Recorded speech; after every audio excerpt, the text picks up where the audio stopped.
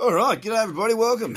I didn't do a podcast yesterday, as you probably noticed. Reason being, there was pretty much nothing to talk about. One of the slower days in the markets that we've had for quite some time, with very messy looking markets. It was very choppy yesterday. And look, today for the first part of our trading session, it had looked quiet, very quiet indeed. It's been the afternoon that we've seen it spice up a little bit more. And that's good news for those that are looking to trade outside of business hours, and for those that are in the northern hemispheres, as yes, the market is starting to wake up from its slumber, which it has been in for quite some time.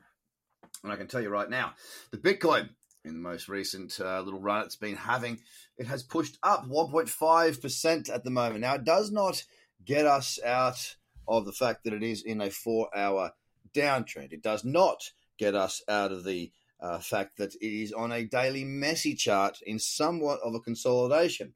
But it does add to the optimism because it is moving higher, 1.6% at $54,691. No trading opportunities there for me just yet, but I'm watching it very closely.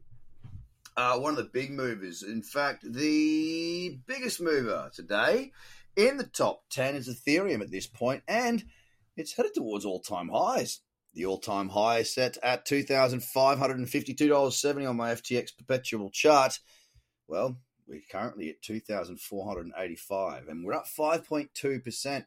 Now, what I am really impressed by, and unfortunately didn't get a trade on this morning, is a 2-hour trend. Cyclicity's there. The 15-minute also starting to look rather nice for options to the upside for things like boosters, little cradles, and those sorts of plays. Now, as much as there's nothing that I have on my order book just yet and no trades that I'm currently in, Ethereum is certainly up there with one of the better looking trends at the moment in this market. And as I say, it has had a 5.3% gain today.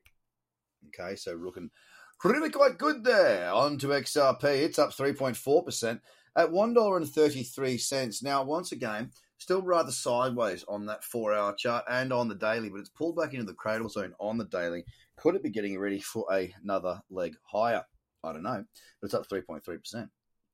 Bitcoin Cash, same thing on the daily cradle zone, in the right zone. Still 4-hour wise looking quite lackluster, sideways, choppy. $932.75, up 2.5% today. DOT's up 3%. Yes, still ugly on the 4, ugly on the daily. $35.03 it's buying right now. Litecoin on the daily cradle, it's in the zone. It's looking pretty sweet. Not tradable at this stage, but a push higher that it is beginning to do so now would be very, very nice indeed. It's not done it yet. It's in the process of moving. It's up 3.8% at $267.80. Looking strong. Binance, this is looking pretty good indeed. Now, what time frame am I looking at here? The 8-hour may hold some promise in 1 hour and 57, although the trend isn't all that great, and the 4 hours a little bit big. There is a 4-hour trend in play, and the daily trend is still up. It is still strong. We're up 4.6% right now at $569.48. On to Cardano, still sideways. It is up 2% today. $1.22 is what one Cardano is buying. It's been sideways for the best part of 2 months.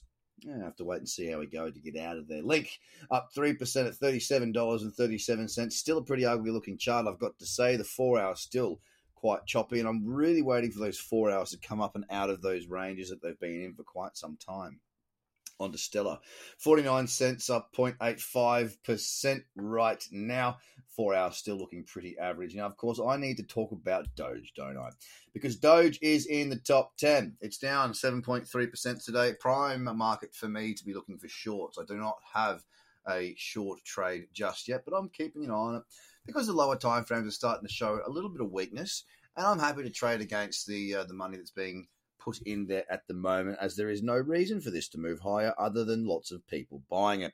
Of course, that is how markets work, but there is no fundamental reasons here. It's just gone up. So I am keen to be an observer for the time being, but look for opportunities to the short side. Now, I did hear and see a lot of speculation on Twitter recently about people saying that Bitcoin's hit its all-time high its annual yearly high. It won't go higher, I've heard from many people.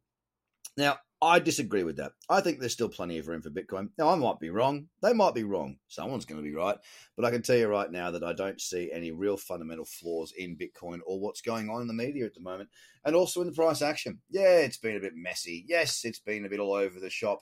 But when we look at it on the big, when we look at it as a bigger picture play, I could pull back further on that weekly. The weekly trend is up. It's still strong.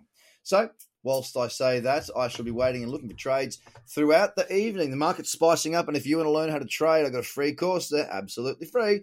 Tradercobb.com. That's Trader, TraderCobb.com. You can also get in my members area that is free, or the watch list that I use to trade, and 10% off your trading account fees with FTX is also available. So get yourself across to tradercobb.com, get yourself into the market, and I'll speak to you all very, very soon. Bye for now.